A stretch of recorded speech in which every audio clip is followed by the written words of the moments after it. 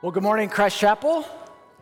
Great to worship with you, whether you're joining us online from wherever, from the West Campus, South Campus, Hive, Converge. So thankful to be able to open God's Word with you and study what He says because it's applicable to our lives. Also want to make a quick mention because it's that time of year when we're coming up on a political season, and just want you to know that if you are not registered to vote, we have people at each of your campuses to help you do so, to register to vote. We ask that you, follow your conscience, but also follow the scriptures. So search the scriptures, do that wisely, biblically, etc. But we want to provide that opportunity so that you can render to Caesar what is Caesar's. And we're going to spend the rest of our time now giving to God what is God's. But speaking of that time of year, it was my time of year not too long ago when I needed to go for my annual physical. It's kind of odd in a sense going for an annual physical when you feel like you're totally fine. I mean, I was amazed at how many questions my doctor was asking me and the probing and the questioning, because I felt healthy as a horse, which I thought about that phrase that you've heard before, which is a really strange phrase. Because if you think about it, all a horse has to do is break his leg and then, we need to change that phrase. Anyway, I felt like I was very healthy, but he continued to ask questions and run various tests. And actually, I was really thankful that he did, because one of the things that I found out was my cholesterol was much higher than I had expected. And so we talked through some things that I needed to do and change, et cetera, and it's already made a significant difference. But that's not something that you necessarily notice. You don't notice when your cholesterol gets a little bit higher, but actually cholesterol is in some ways what is called a silent killer. Those cardiovascular diseases are silent killers in our lives physically, because they're not things that have obvious symptoms. One day they just sneak up on you and they have a significant impact on your life, even though you didn't necessarily recognize it. And that's why doctors are really good at asking all of those questions, looking for those things that are silent killers so they don't have a significant impact on you later on. And that's kind of what we're going to be talking about today, because what is true physically is also true spiritually. There are silent killers in our spiritual lives, things that don't necessarily appear on the outside as if anything is wrong, but they can sneak up on you and take you out later on and have a huge and significant impact on your spiritual life, on your relationship with God, your relationship with others, and certainly just impact your own spiritual health. And that's what we're going to talk about today, are some of those silent killers. So if you will, open up your Bible to Matthew 23. Matthew 23.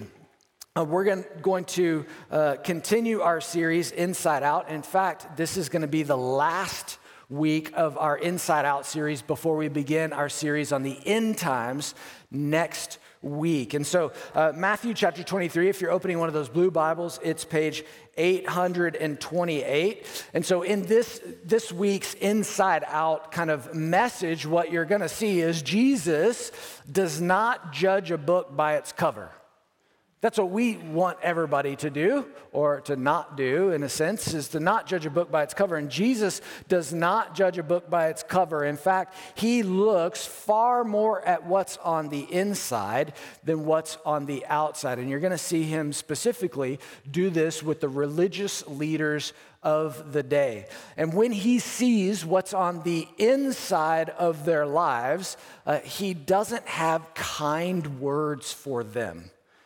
In fact, the word that he uses throughout this section is a word, woe. And it's not whoa, it's woe. I mean, it's the deep woe. It's the bad woe. Now, the word woe is used throughout Scripture in really two different ways. In one way, it's used in a sad tone, like, whoa.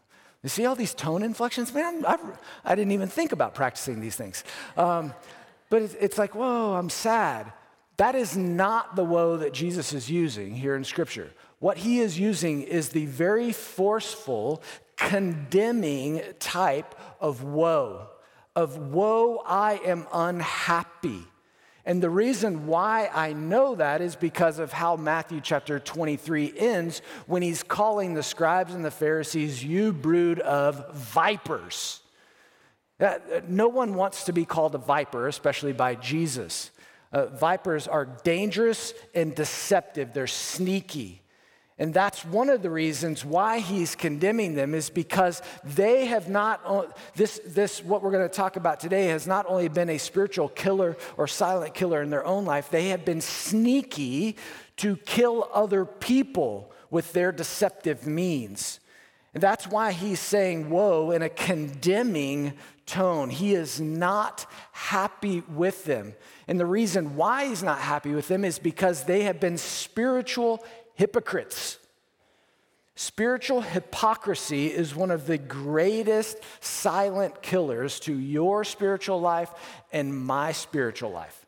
And he goes throughout this entire chapter telling them how they have been spiritual hypocrites. And before you think, wow, I'm glad you just told me what this was about because the rest of the sermon, Cody, doesn't apply to me. Whoa, okay? It does apply to you and it applies to me. Because if you think about the people that Jesus is talking to here, he's talking to the people who sit in pews every Sunday. He's talking to people who tithe. He's talking to people who pray. He's talking about people who have memorized Scripture. He's talking to people just like you and me. And this idea of spiritual hypocrisy is not always so obvious. And it's been my prayer as I've prepared this message is that oftentimes as I just read the word and we read it together here, what I usually say is, may our hearts be open to hear from your word. May we be open to hearing what his Spirit has to say to us, because I don't want any of these silent killers of spiritual hypocrisy to sneak up in your life or my life. We are all susceptible to it, every one of us.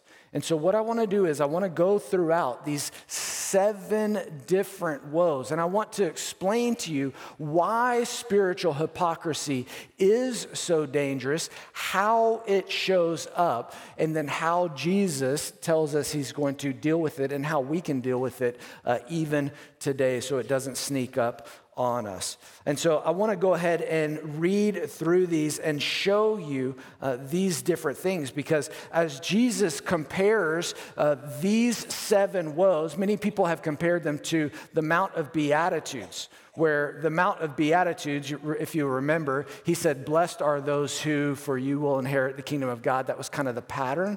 Here, everything is woe to you, scribes and Pharisees, you hypocrites. Everything is like that. You hypocrites. That's the pattern that goes throughout here.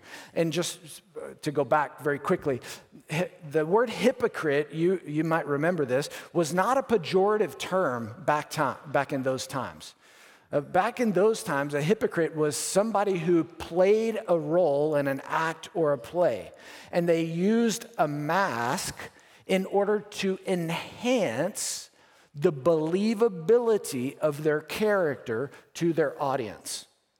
So that's where you get the tragedy and the comedy masks. You know what I'm talking about, right? Okay? And so that's why they would wear these different masks. And that role, that actor or actress was called a hypocrite. They would be two-faced to help them carry out this role. And that's what was going on in those days, is the scribes and Pharisees were two-faced. And that's not a good thing when it comes to our spiritual lives. He doesn't want us to be two-faced. He wants our lives to be congruent, that we would be the same person inside and out. And so let me go through these passages with you so that you can understand why it's dangerous, but how it can even show up. And I think we can all go, yeah, I need to be careful about that one. And then we have an application for you at the end. So first, a spiritual hypocrisy is dangerous, and really the reason why it's dangerous is it hides self-serving intent behind good deeds. Spiritual hypocrisy is dangerous because it hides self-serving intent behind good deeds. And just by the way, before we even jump into this, most people are pretty good about sniffing out hypocrisy. And as we go throughout this, if you think you're fooling people, you're probably not. You might be fooling yourself. You know, even in thinking about that whole actor thing, one of the ways that this was used, this word back in the New Testament, is there was another way that term hypocrite was used, and it's of someone who deceives themselves. If your life is incongruent, the inside and the outside don't match, you might only be fooling yourself. And may God have mercy on us today, that he would reveal that to us so that we could be congruent, because you might be doing good things on the outside, but you're doing them for self-serving means. And that's what Jesus was condemning here. If you look at verses 1-3, it says, "Then Jesus said to the crowds and his disciples, 'The scribes and the Pharisees sit on Moses' seat.' And I'll explain what that is. 'So do and observe what they tell you. Do what they say, but not the works that they do. For they preach, but do not practice.'" And then if you go on to verse 5, it says, "They do all their deeds in order to be seen by others." So these are actually Jesus' last words from the temple area. Remember, we entered the temple back in earlier in Matthew. Now he's about to leave the temple in chapter 24. But these are his last words to those religious leaders. And he turns to his disciples and to the crowd, and he says, these religious leaders, these scribes and Pharisees, they sit on the seat of Moses. Now, the seat of Moses was an authoritative place that a leader would sit in the synagogue in order to teach God's word. This was kind of the elevated, this is where we actually get the word bema, or the raised platform that we talk about in 2 Corinthians chapter 5, verse 10. But this is where this word comes from. They're elevating the word of God. And elevating that, this is Moses' seat. This is actually in Chorazim in Israel. We'll take you to see it. If you haven't been to Israel, go to Israel. And this is where they would teach. They would roll out the big scroll and teach from that authoritative seat. And so what Jesus says is, they sit on that seat and they tell you great things. Do what they say. I want to be clear about that. Jesus is affirming all the things that they're saying. He's just condemning that their lives don't match up. He said they do not practice what they preach. The outside doesn't match the inside. And the reason why it doesn't match is because of the motivation of those good deeds, the things that they're doing. And the reason why they're doing those things is because they're doing those things to be seen by others. They're doing those things so that other people would look at them and go, wow, that Sally is super spiritual. You know, that Sam, that is super spiritual Sam. Very, very spiritual. That's why they help people. That's why they pray out loud, and we have a lot of those examples in Scripture, but they don't do these things because they want to worship God. They do these things to get a pat on the back from those people around them. And that's why it's really dangerous. And this is why it's a sneaky, silent killer.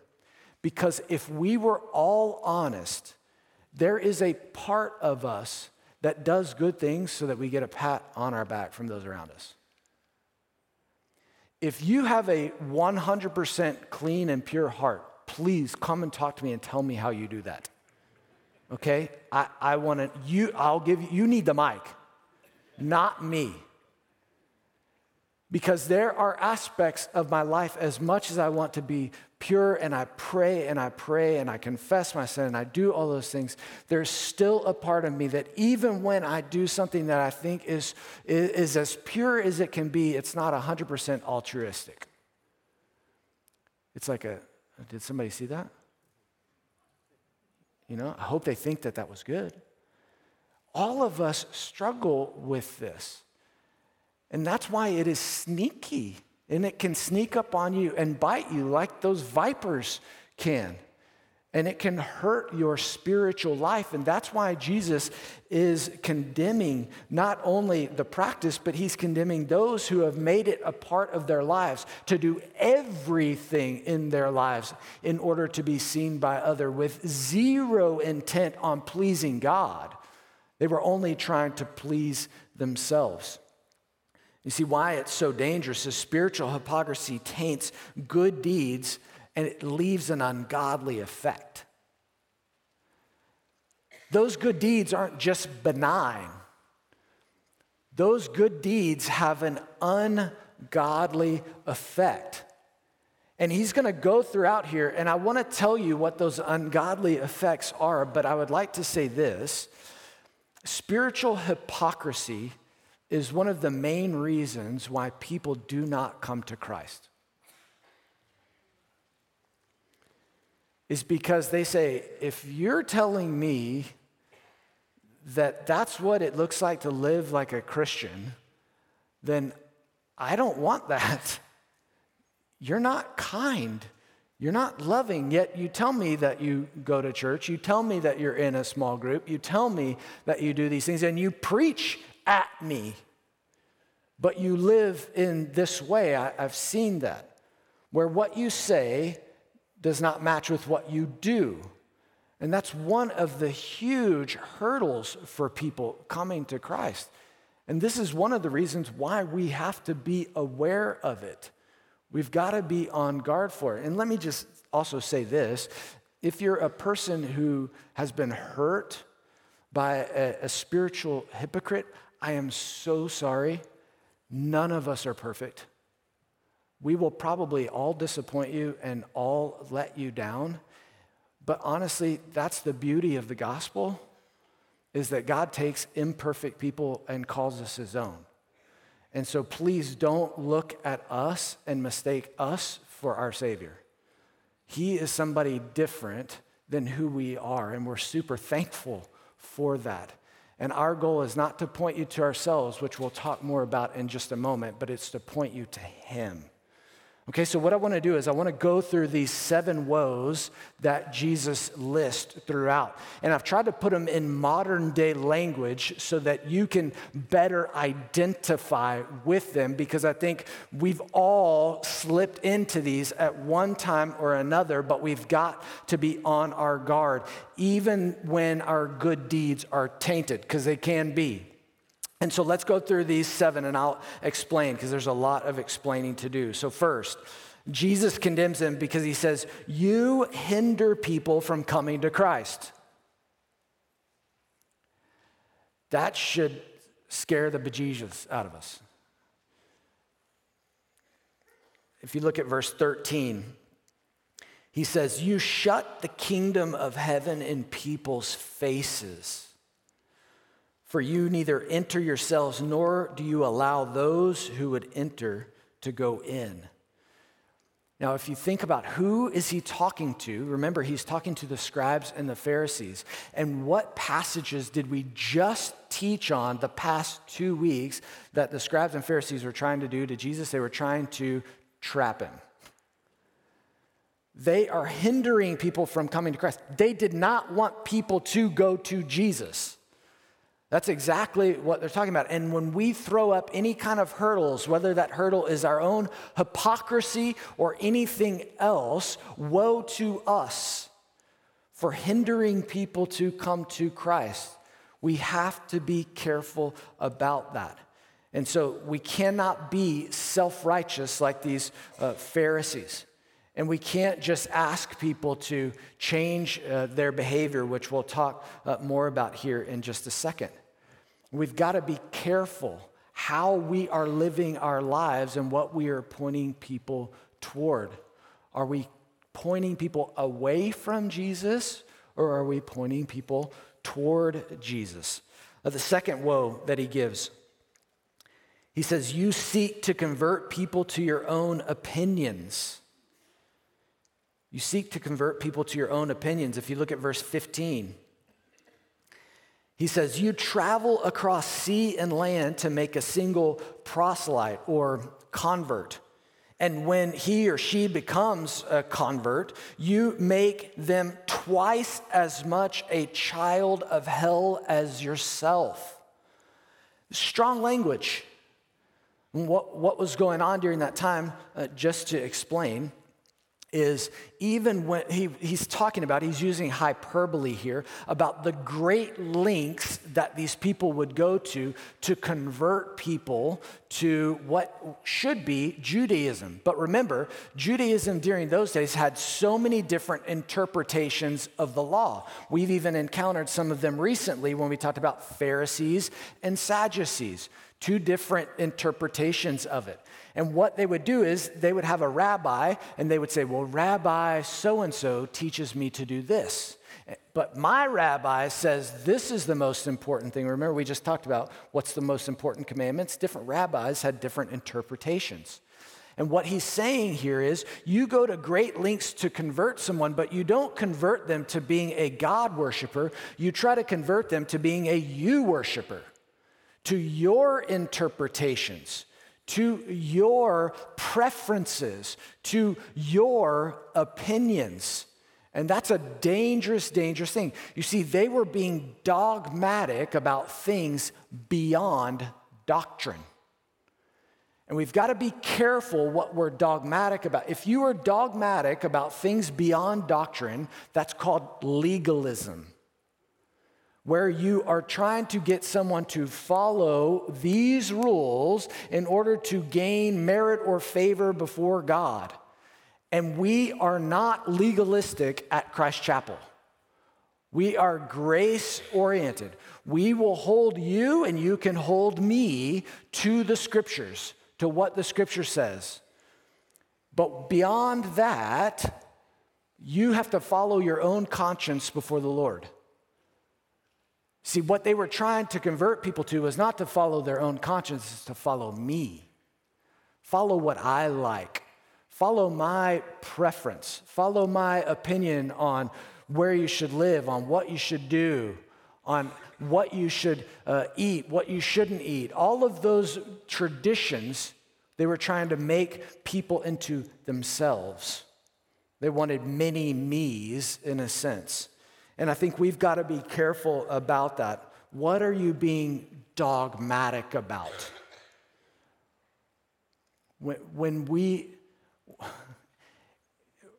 Lord help us if we want many me's. We don't want many me's, we want many Christians. Those that are Christ followers, that they would be equipped, and it's our goal that you would be equipped and empowered to follow Christ yourself. That we can encourage one another, strengthen one another, support one another, but in order to do just that. Supporting you to follow the scriptures. The third woe. Woe to you because you talk out of both sides of your mouth. You talk out of both sides of your mouth. The Pharisees were speaking in deceptive loopholes. They would talk about, if you make a promise about the gold in the temple, but not about the altar in the temple, about these oaths or promises that they would make, then one is binding and one is not binding. And it's just super confusing the way that they were doing it is because they wanted to be able to get out of things if they could. Now, if you're a parent, you are really good at speaking in deceptive loopholes. I know this. I use them every day. Hayes called me out on it, our 6-year-old, the other day. He said, Dad, when you say we'll see or maybe, you just mean no. I'm like, well, not always, but yeah. I mean, most of the time, I want the out. I don't want to say we're definitely doing that if I don't want to do that. And so you say, we'll see. But ultimately, what that comes down to, I'm using a joke there, but what that comes down to, folks, is our integrity. And let's go back to the Sermon on the Mount, Matthew chapter 5. I think it's verse 37. Jesus says, let your yes be your yes and your no, your no. Just be people of integrity. Can people trust what you say? That comes back to the congruency between the inside and the outside.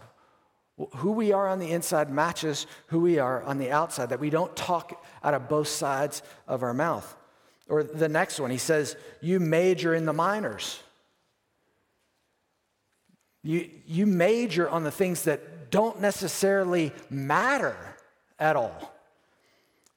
Look at verses 23 and 24, because this one takes some explaining. He says, for you tithe mint and dill and cumin and have neglected the weightier matters of the law, justice and mercy and faithfulness. These you ought to have done without neglecting the others, but you blind guides, you strain out a gnat and you swallow a camel. Quick explanation. Remember, tithing was giving a tenth as a recognition of worship to the Lord that everything you have has been given to you by him. And that tenth, that tithe, was used in order to help care for those in need, but also help care for the priestly duties in the temple, etc. Well, what he's talking about here is you tithe dried leaves, which actually there was no law about having to do that. The only reason that they did that was to appear super spiritual. Like, hey, there's no law about this, but look at me. I'm going above and beyond. And he says they were tithing these tiny little dried leaves, but they were neglecting the larger matters of justice, mercy, and faithfulness. And the reason why he uses that phrase, strain out a gnat, is because if a gnat, you know how small a gnat was, if a gnat was in their drink, they would literally strain it out so that they would not be defiled or unclean by drinking a dead gnat, dead insect.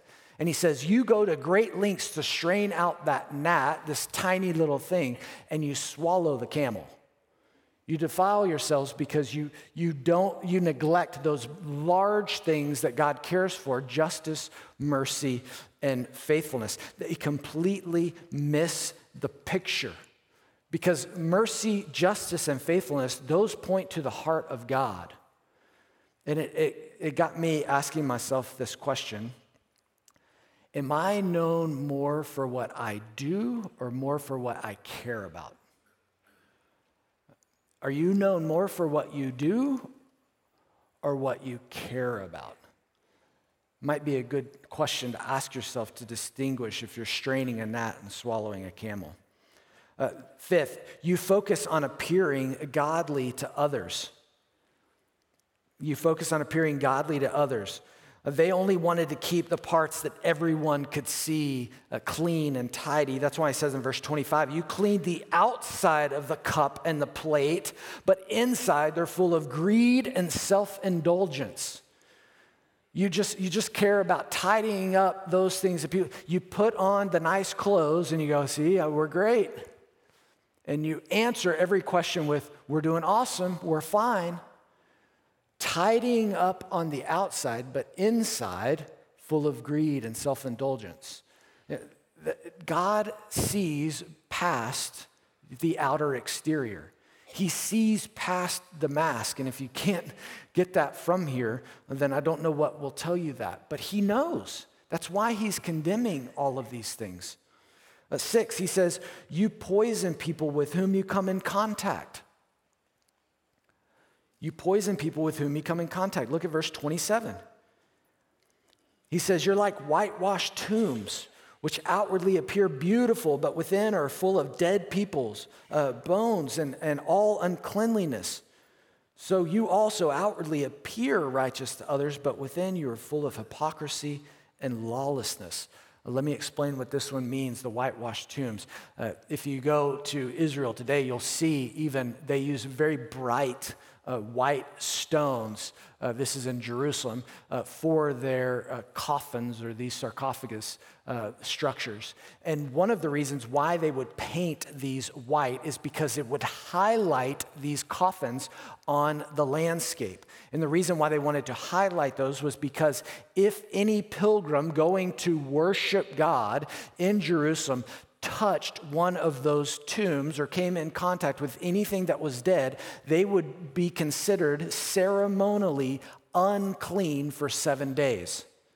They would have to quarantine for 7 days. That would ruin your pilgrimage trip to Jerusalem. You couldn't worship then. And so they would highlight these things so that they would say, don't touch this. Don't come close here because it will make you unclean if you do. Now, when you look at that, if you didn't know what that was, you'd go, look at these beautiful white stones. They look great, but they contaminate you. They're poisonous in a sense, and that's what he's saying. You look great on the outside. They would have had these beautiful robes that the Pharisees wore, these long tassels and things. They look like they had it all together, but they're contaminating those they come in contact with because they're keeping people from Christ. All of these things, they're converting people to their opinions. All of those things are contaminating or poisoning the people that they come in contact with. And finally, he says, you self-righteously reject truth and God-given authority. This is the nail in the coffin as he ends it. I think that's why there's 7, by the way. 7 is a number of completion throughout the scripture, and I think this is a complete condemnation of the religious system and leaders of that day. And this last one is the nail in the coffin because what he condemns them for is not accepting truth. Not accepting the truth that came through the prophets and ultimately has come through Jesus. And he says, you build the tombs of the prophets, and this is verses 29 and 30, and you decorate the monuments of the righteous, saying, if we had lived in the days of our fathers, we would have not have taken part in shedding the blood of the prophets. Irony. Let me just highlight that for you. What have they been trying to do to Jesus the entire time? Kill him. And that's what they're about to do. But they're puffing their chest out going, we wouldn't have treated the prophets that way. We would accept the spiritual authority that the prophets had. We would accept the truth that came through God's word, and yet they don't. They're self-righteous, and he condemns them for all those things because they're giving lip service to the things of God. You see, ultimately what their problem was, and this is why spiritual hypocrisy is a silent killer, is because spiritual hypocrisy ultimately wants to steal glory from God. It ultimately wants to steal glory from God. The Pharisees were trying to take God's place. They wanted to be worshiped. That's it. They wanted people's adoration. They wanted people's attention. They wanted people's affection. They did not want God getting any of that. They wanted it all themselves. They were glory stealers. And that's what he condemns here. If you go back to verses 8 through 10, he says, but you are not to be called rabbi, for you have one teacher, and you are all brothers. And call no man your father on earth, for you have one Father who is in heaven. And neither be called instructors, for you have one instructor who is the Christ. Now, let me explain what he's saying here, because what Jesus is saying is not that you can't call your dad here on earth, but back in those times, rabbis would ask that they would be called father by their disciples. And they would call their disciples children. And it was this, they are trying to supplant God. They wanted superiority in these people's eyes. And he's saying, don't put yourself in a place like that. Give God the glory. So, see, we should never put somebody in the place that only belongs to God. And I've put this on your sermon notes because we have one master, or that's another word for the word teacher. And that one teacher is Christ. We have one standing. We are children. We have one Father, that is God. And we have one posture, and that's humility. Those are exactly opposite of everything the Pharisees were purporting during that time. And if I can just say this, I think that it's our role here at Christ Chapel to equip you to do the work of the ministry, Ephesians 4:12. And so I see myself as your brother in Christ. I am a sinner just like you are. And so I am not trying to put myself in the place of God. We all follow God's word, and that's what I encourage you to do. Check it yourself, follow it yourself, check what I say against it. Let the Holy Spirit be your guide in those things. We are a fellowship of humble children of God who have been saved by grace through faith. That's it. It's very, very, very simple. So, spiritual hypocrisy is the silent killer. I think that's been pretty clear through Matthew 23. So, what do? You need to humble yourself before God humbles you. God will not share his glory with anyone.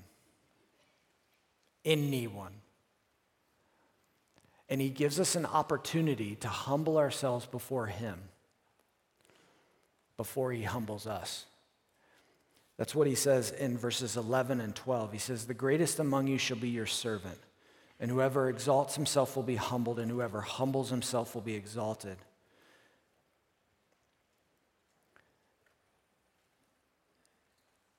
To humble yourself means understanding that you're not the one to be worshiped. To confess any spiritual hypocrisy, to take down that mask, to just be real with God, because every knee will bow, and he invites us that we can bow before him now as Savior, as the great physician, the one who can heal us of that silent killer of spiritual hypocrisy, and he can change our heart of stone and give us that heart of flesh like we talked about last week. He can do all those things, and he wants to invite us to humble ourselves now so he doesn't have to humble us later. Let me pray for us. God, I thank you that you warn us. You don't want us to be unaware of the devil's schemes, unaware of our own deceitful nature, because our hearts are wicked and deceitful. But Lord, you want us to know of that, and you want us to bring that to you, to do work with you. The heart work that's hard work that only you can do. And so, Lord God, may we be a place where we can be real, where we can be transparent, where we can be sinners who are saved by grace, who are growing up into the maturity of Christ. Because you, Lord Jesus, are the head of this church, and you will continue to guide us in that truth. And Lord God, may we all follow you as your children. And we ask it in Jesus' name, amen.